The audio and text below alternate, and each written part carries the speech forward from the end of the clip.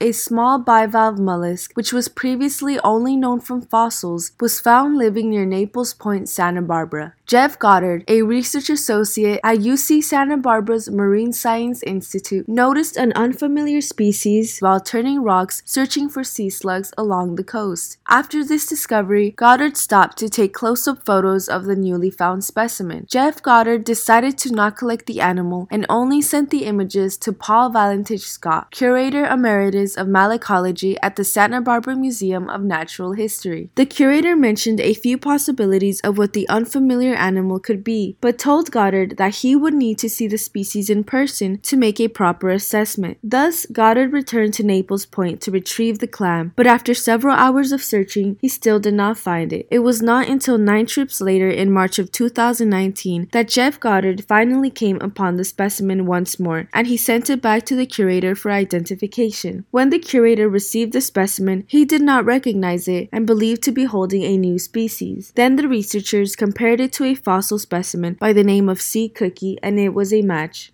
In an interview with research associate Jeff Goddard, he shared with me why he thinks it took so long to find the specimen.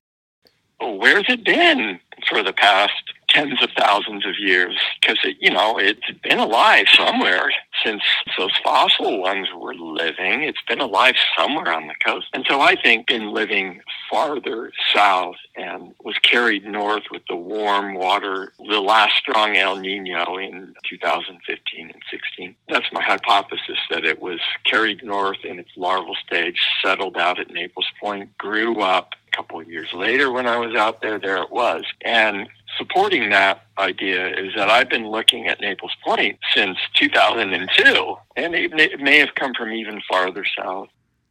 Goddard continued to describe what an exciting discovery this was for him. What do you think this discovery means for the science world? Well, first of all, it's just plain exciting to find something alive. Not very common to find something alive that was previously known from the fossil record. And Southern California has been studied really well for shells of all sizes for like 150 years now, at least. No, we're coming up on 200 years that people have been looking at shells in Southern California. So one thing my finding it is consistent with is the warming oceans.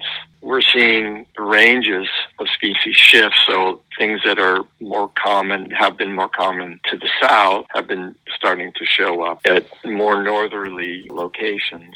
This clam showing up at Naples Point might reflect that. There's something going on with the currents from Baja into Southern California that's bringing up more and more southern species. And this is happening even though we're not in a warm water year right now. There's no El Nino right now. In fact, it's kind of the opposite. And there's still these southern species showing up. I'm not a physical oceanographer, but I think there's some changes occurring in the north-flowing currents from Baja and into Southern California, especially in the late summer and fall. Jeff Goddard shared how this discovery could show the changes that are occurring in our oceans. With KCSB News, I am Crystal Martinez.